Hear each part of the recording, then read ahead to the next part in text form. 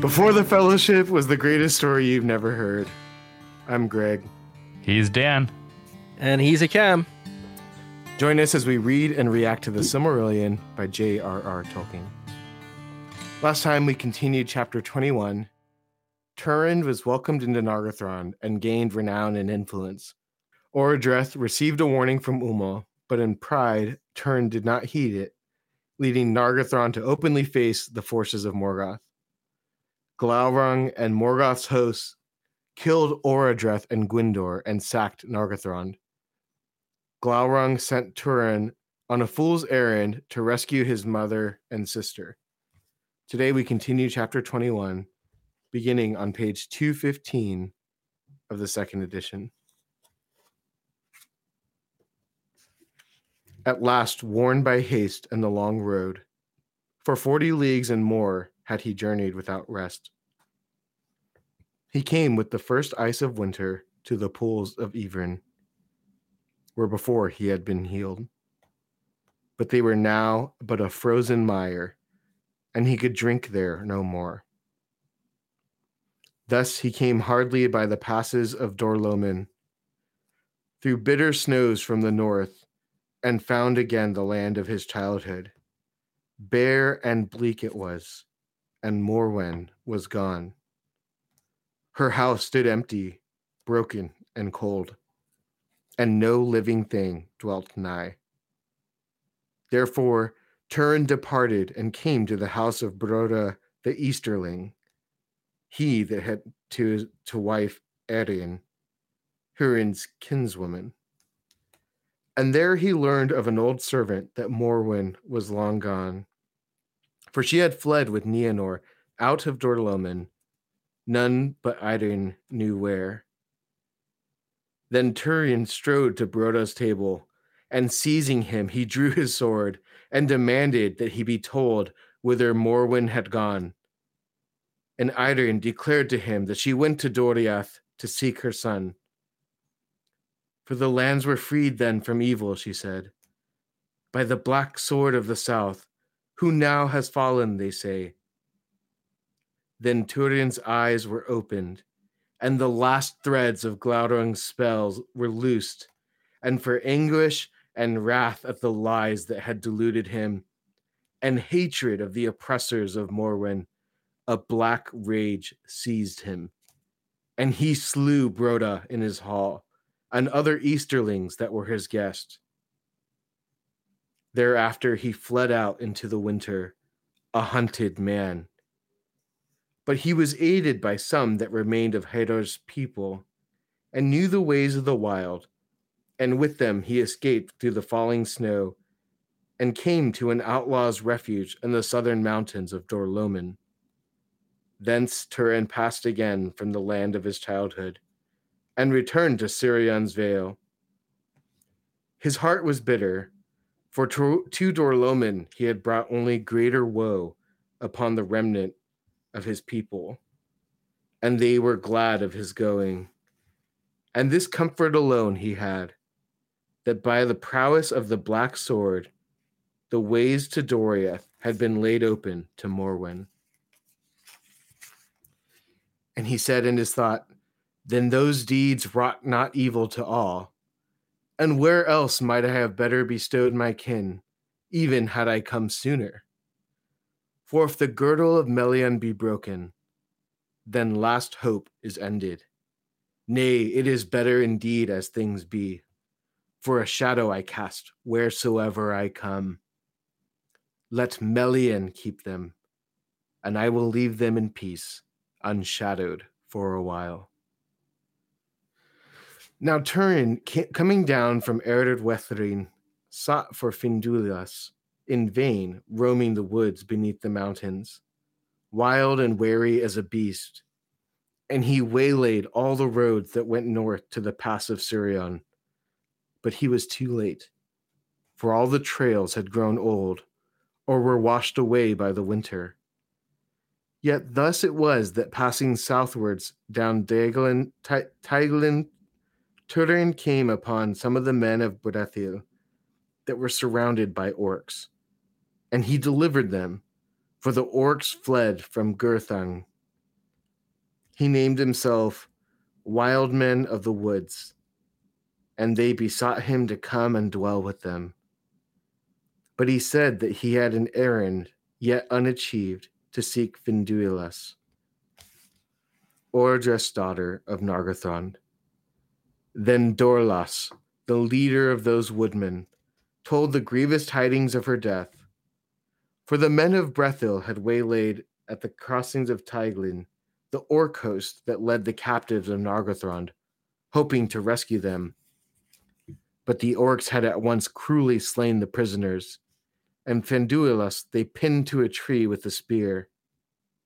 So she died, saying at the last, "Tell the Mormegil that Finduilas is here." Therefore they had laid her in a mound near that place, and named it Hald el Eleth, the mound of the elf maid.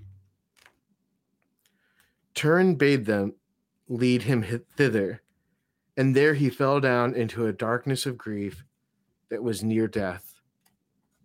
Then Dorlas, by his black sword, the fame whereof had come even into the deeps of Brethil, and by his quest of the king's daughter, knew that this wild man was indeed the Mormegil of Nargothrond, whom rumor said was the son of Hurin of Dorlomin. Therefore the woodmen lifted him up and bore him away to their homes. Now those were set in a stockade upon a high place in the forest, Ethel Brandir upon Amon Obel. For the people of Haleth were now dwindled by war, and Brandir, son of Handir, who ruled them, was a man of gentle mood, and lame also from childhood, and he trusted rather in secrecy than in deeds of war to save them from the power of the north. Therefore he feared the tidings that Dorlas brought, and when he beheld the face of Turin, as he lay on the bier, a cloud of foreboding lay on his heart. Nonetheless, being moved by his woe, he took him into his own house and tended him, for he had skill in healing. And with the beginning of spring, Turin cast off his darkness and grew hale again. And he arose, and he thought that he would remain in Brethil hidden, and put his shadow behind him, forsaking the past. He took therefore a new name, Turambar, which in the high elven speech signified Master of Doom. And he besought the woodmen to forget that he was a stranger among them, or ever bore any other name. Nonetheless, he would not wholly leave deeds of war, for he could not endure that the orc should come to the crossings of Teiglin, or draw nigh to Hald and Eleth, and he made that a place of dread for them, so that they shunned it. But he laid his black sword by, and wielded rather the bow and the spear. Now, new tidings came to Doriath concerning Nargothrond, for some that had escaped from the defeat and the sack, and had survived the fell winter in the wild, came at last to Thingol, seeking refuge. And the march wardens brought them to the king, and some said that all the enemy had withdrawn northwards, and others that Glaurung abode still in the halls of Felagund. And some said that Mormegil was slain, and others that he was cast under a spell by the dragon, and dwelt there yet as one changed to stone. But all declared that it was known to many in Nargothrond, ere the end, that the Mormegil was none other than Turin, son of Hurin of Dorlomin.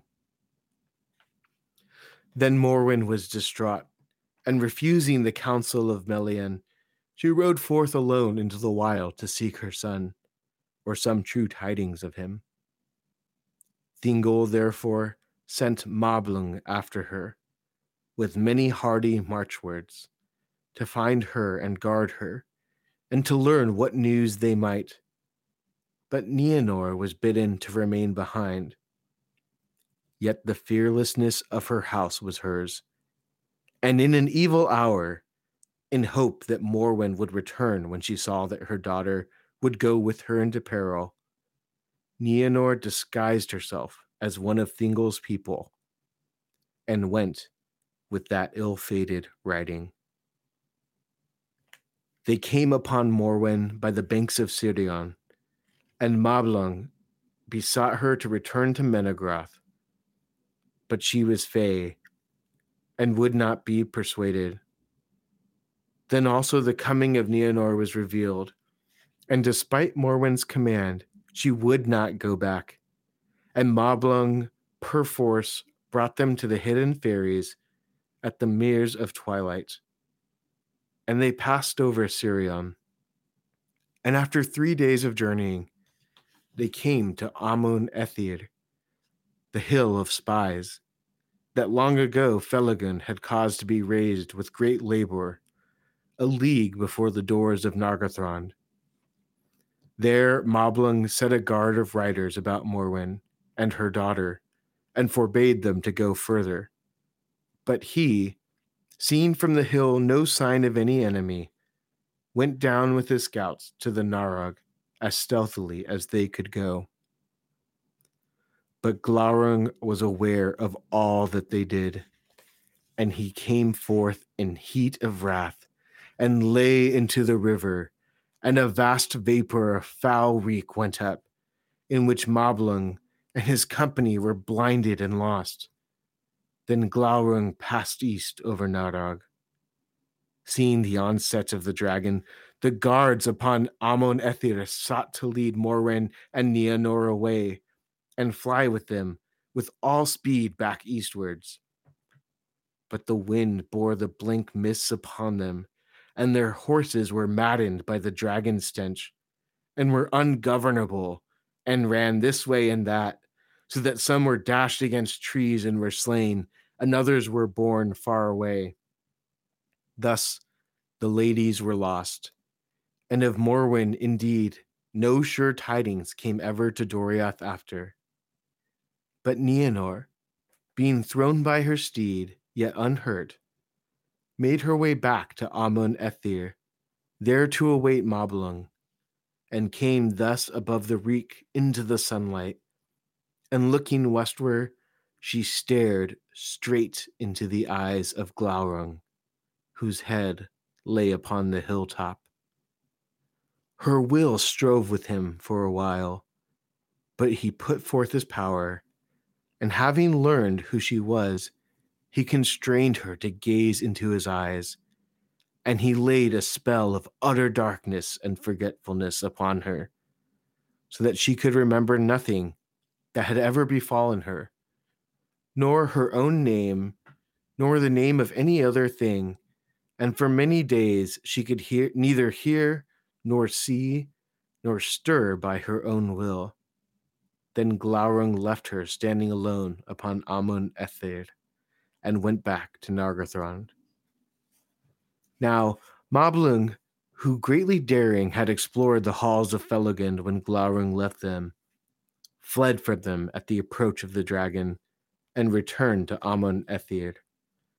The sun sank, and night fell as he climbed the hill, and he found none there save Nienor, standing alone under the stars as an image of stone.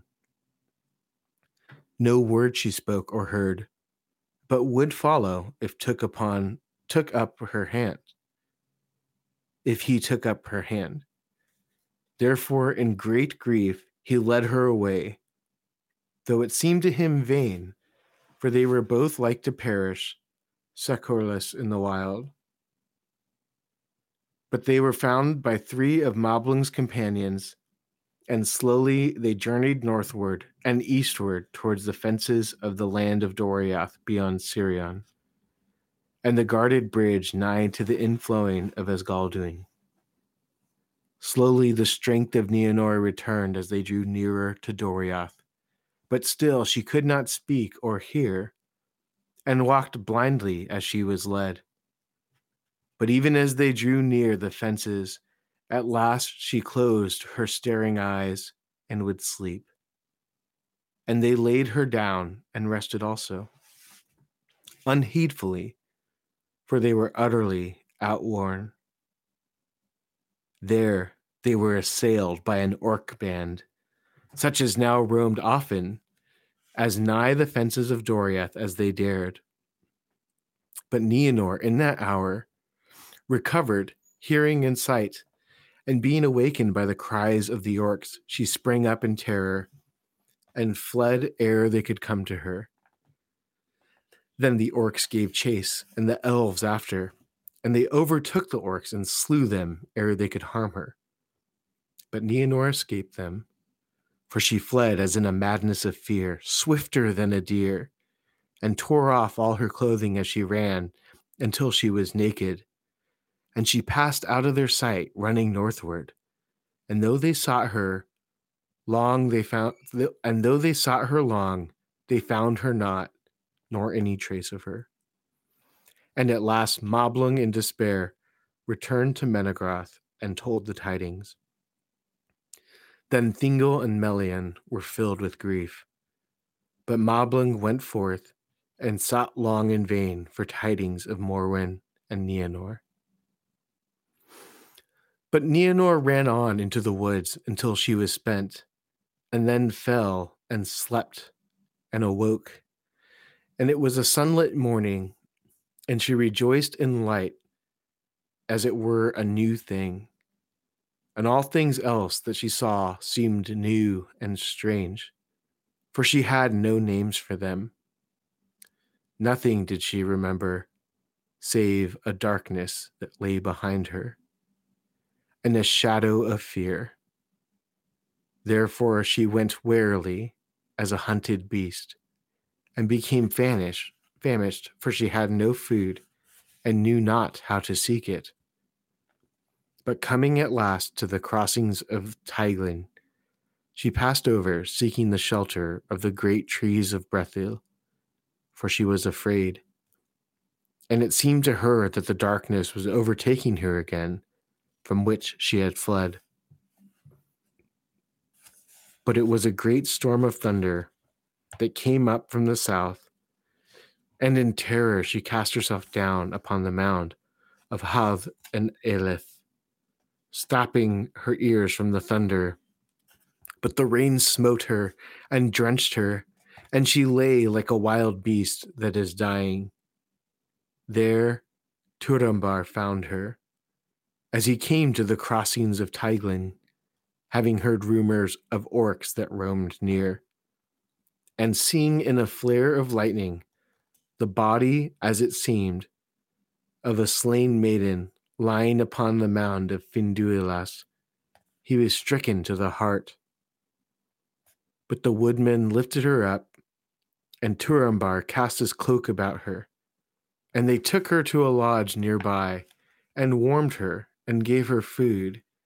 And as soon as she looked upon Turambar, she was comforted, for it seemed to her that she had found at last something that she had sought in her darkness, and she would not be parted from him.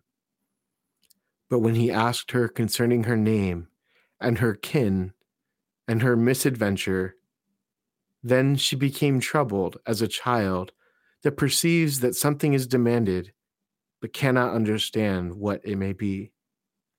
And she wept. Therefore Turambar said, "Do not be troubled, the tale shall wait. But I will give you a name, and I will call you Niniel, Tear Maiden." And at their name she shook her head, but said, Niniel. That was the first word she spoke after her darkness, and it remained her name among the woodmen ever after. In summary, Turin returns to his home in Dorlomen, but finds that his mother and sister are gone. Realizing he has been deceived by Glaurung, and in a fit of blind rage, he kills Broda and the Easterlings. He returns to the wilderness and seeks Finduilas, but men of Brethil tell him that she has been killed by the orcs. Brandir, leader of the people of Haleth, heals Turin, and he takes the name Turambar, meaning Master of Doom. News of the fall of Nargothrond reaches Doriath. Morwen rides into the wilderness, seeking Turin, but Moblung and his men follow to protect her and bring her back. Nienor clandestinely joins them. Glaurung ambushes Moblung's men. Morwen is lost, and Nienor runs straight into Glaurung, who casts a spell on her, making her forget who she is. Moblung finds her and takes her back to Doriath, but in madness she flees northward. Turin Turambar finds her, but she cannot recall her identity. He names her Nienor, Tear Maiden.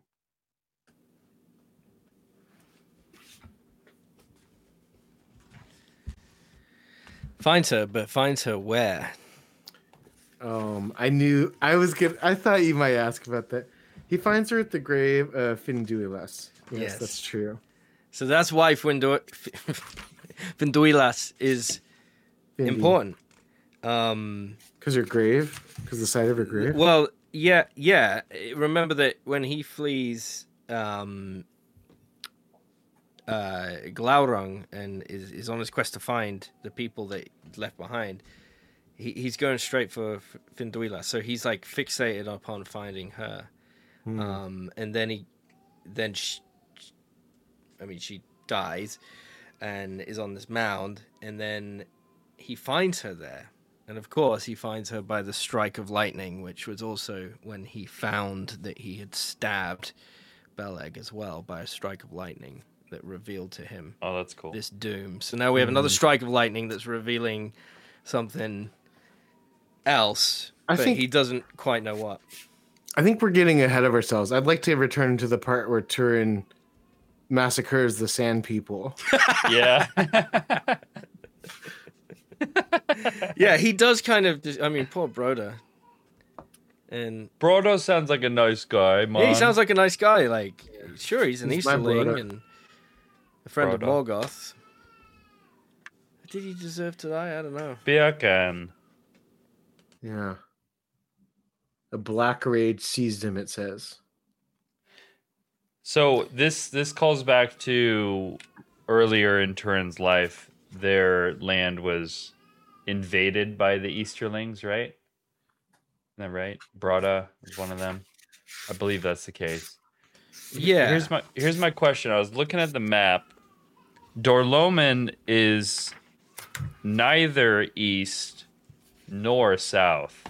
It is in fact north and west on the map. So when they were invaded, like, where are these guys coming from? Were they originally in the north? Well, I think I might be remembering this wrong, but the Morgoth brought Easterlings in, like he brought other men in.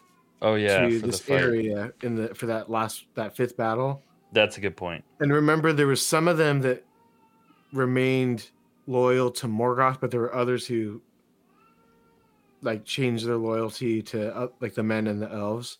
Yeah. So I think there were many Easterlings who ended up like fighting against Morgoth, and there were some that were in that land too, in Dorloman. Cool. Thank you. So this is something we talked about last episode, but how Glaurung, his deceit leads to this even greater despair and disaster for Turin. And I think that's something we see here where Turin recognizes after he's slain the Easterlings. This is the bottom of 215. It says, his heart was bitter, for to Dorloman he had brought only greater woe upon the remnant of his people, and they were glad of his going. And that's kind of the story of his life, isn't it? Everywhere he goes, he brings destruction and woe. Is it in this chapter or the previous one? This episode or the previous one where he kind of admits... No, it's this one, isn't it? He admits that, right? In his despair. He's one of those people that keeps giving himself new names. Yeah, there's lots of... I did actually want us to recount his names. Mormagil, the Black Sword. Yeah. What was... Turumba. That's Yeah, his there's newest a few of name. them. But, so the darkness... Because at one point, it looks like he's basically gonna die.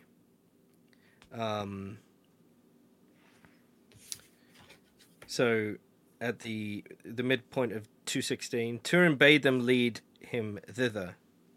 So he goes to the mound where Finduilas is dead. And he fell down into a darkness of grief that was near death. Wow. So then one of the people pick him up and look after him, and sort of nurse him back to health. But he I think he says, I'm just trying to find where he goes into just like a really melancholic state. I think it's part of Glaurung's spell, because Glaurung kind of mocks him about his mother and his sister, and then tells him that he gives no heed to the cries of the elf woman, and you're gonna sort of deny the bond of your blood. So he's just kind of riddled with guilt, and as he runs away, it says later on that it seemed to him as he went that he heard the cries of Finduilas calling his name by wood and hill. So that means, like, as he's going, he's like in this paranoid state of just hearing her calling out, "Help me, help me." So he's now obsessed with the idea, like, I've got to like make good on this, saving someone or something. I've got to find someone or something. And then he comes across the death. Of course, this is just like too much for him to bear. Especially after killing Broda and finding out that his mother and sister weren't there, and who knows where they are. Like, is this all a lie? Is everyone in my life dead? So this is the last straw. This is the thing that just like destroys him. So it's not love per se. It's more insecurity. It's the spell. Yeah, insecurity. He's not the hero anymore. He's not the great warrior. That's why Turumbar means master of doom. Yeah. So when it just... No one does doom better than me. Everyone says it. I think Mondos would like to have a word with him about that. Yeah. He's the doom daddy. Sounds really weird. One other thing that I think is worth noting is that Nienor is also one of the children of Hurin. And so this kind of doom that's upon them is upon her too. And it's like she's like even more innocent than Turin. She hasn't done anything that we've heard of. She just was in Dorloman, and then she fled to Doriath. And then when she hears about Turin, she follows this band of people looking for him and runs straight into the eyes of Glaurung, of all things. Like, she's just doing her thing.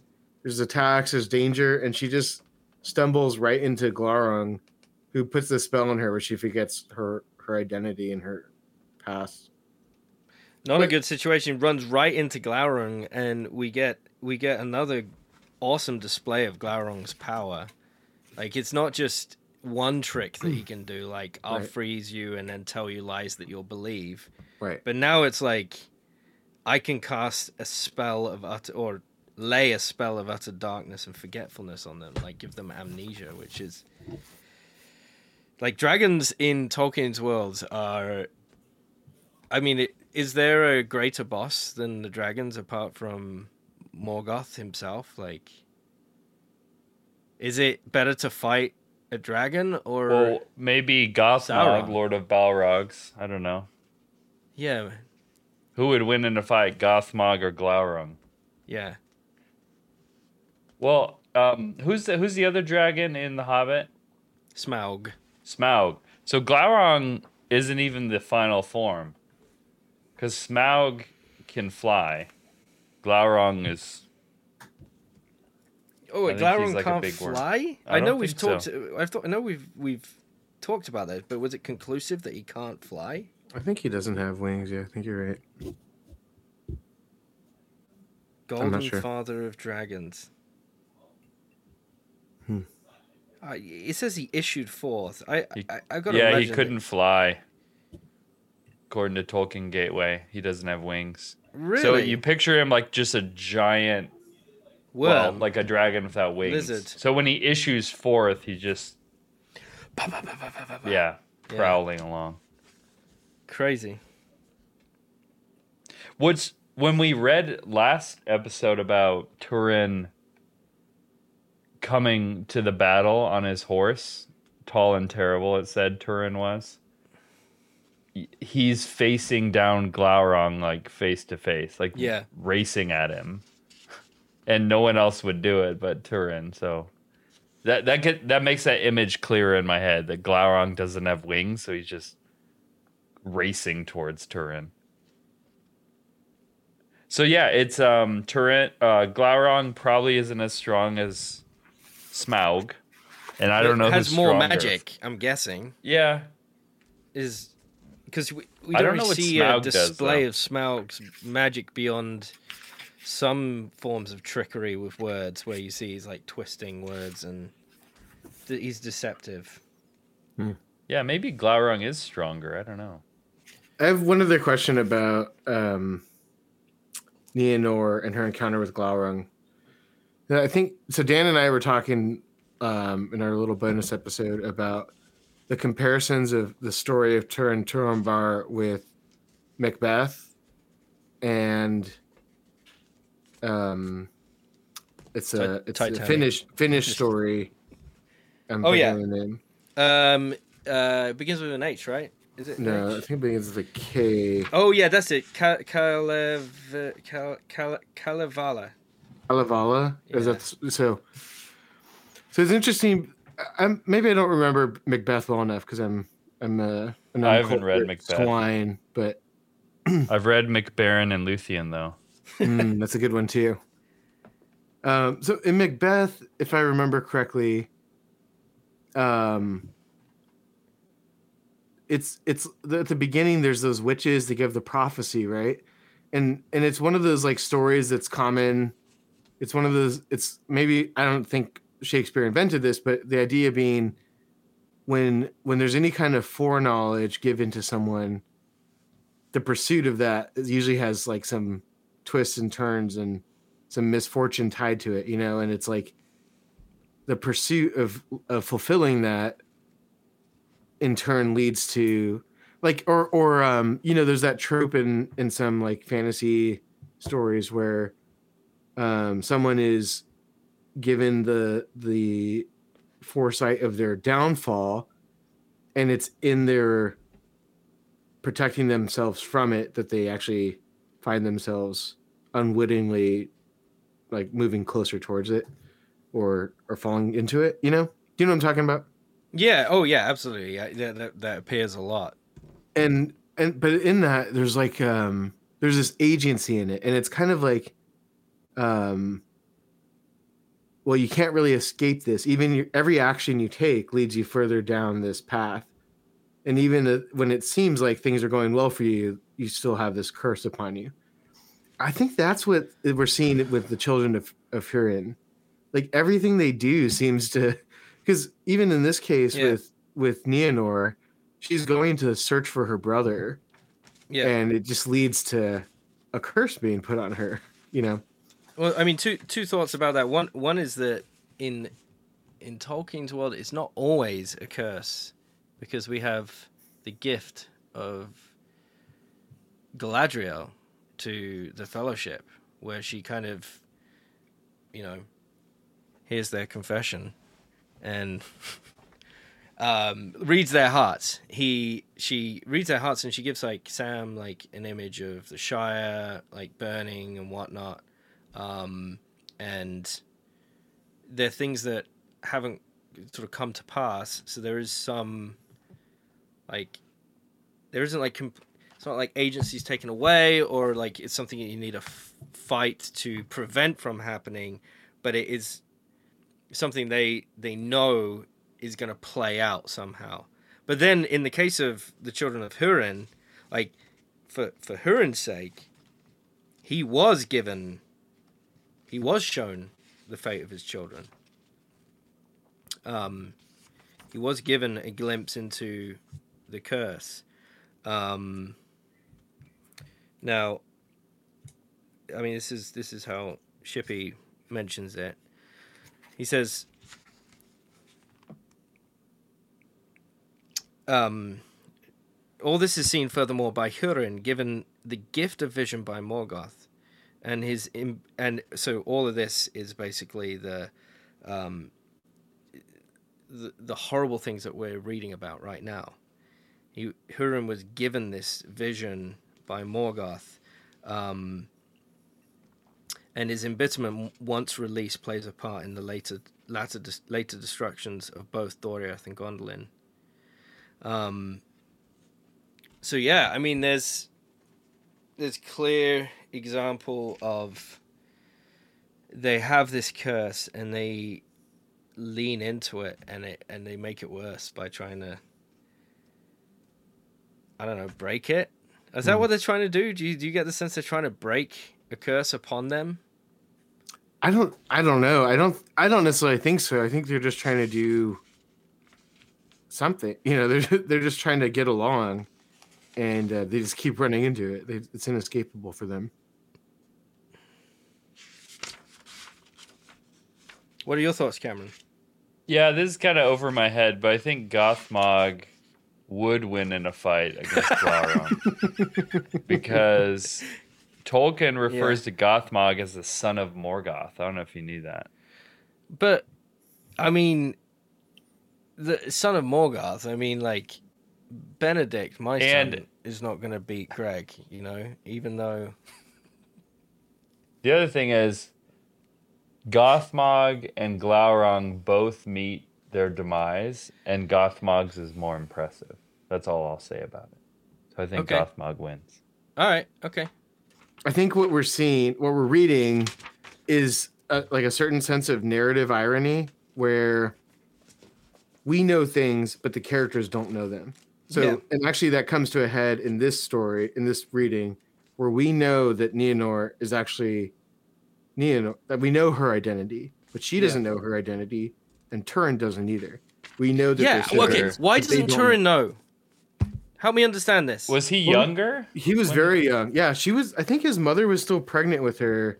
Okay, that was it. Left. Okay, that's the gap. He has a different sister, but she died.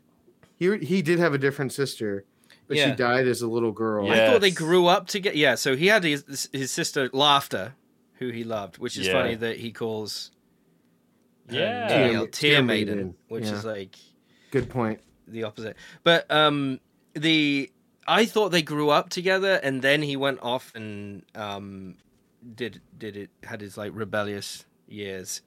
Yeah, it's good to clarify that. So that's why he doesn't recognize Nienor. I mean, obviously, he's also sort of spellbound by his own, like, what did you call it, Cameron? His fear? Was it driven by fear or insecurity? Insecurity. And she is literally spellbound by Glaurung, so she can't say, "Oh, by the way, I'm who I am. Like, I'm not Nienor. I do want to give a shout out to Morwen. If this is the last we hear of her, that's really sad. Yeah. She is told to stay behind by Melian, but she rides forth to seek out Turin, her son, and then she's lost. That's so sad. It's sad. Yeah. You know how I described this story of Turin so far? It's like rain on your wedding day. Yeah. It's a free ride when you've already paid. Yeah. It's the good advice that you just didn't take, and who would have thought? Are you singing right now? Isn't it ironic? Because it looks like you're just saying words. Yeah. Are you singing a song, Greg? I might be quoting a song. Okay, so, but anyway. wait. Last thing on Morwen. If we don't hear from her, maybe we can have a discussion in the future about her role in the events that are starting to unfold. And in honor of her, I will call myself Cam Morwen. Okay. Next And I'll call episode. myself Finn Danilas. This is terrible. All right. Well, life is a funny way of sneaking up on you, Yeah. and life has a funny way of helping you out. If you like That's what you what- hear, go ahead and rate us 3 Silmarils out of 3. Follow us everywhere before the fellowship. Join the discussion on Discord. Oh, Greg, And you send have a any book to give away. comments- You have a book to give away. And send any comments or questions to before the fellowship at You have a book to gmail.com. give away. I do have a book to give away, but we haven't decided what to do with it. Okay, so we'll announce it in Discord. Okay. We'll announce in the Discord how you can win a book with the dedication from The Before Silmarillion. the Fellowship crew. So join us next week as we read and react to the greatest story that you've now heard 4/5 of, The Silmarillion by J.R.R. Tolkien. That sound is the somber strumming of Dr. Yver. And that means you're listening to Before the Fellowship. I'm your host, Greg Montana. And I'm Dan. Joined as always by Dan Driver and Cameron O'Hearn. And Greg Montana.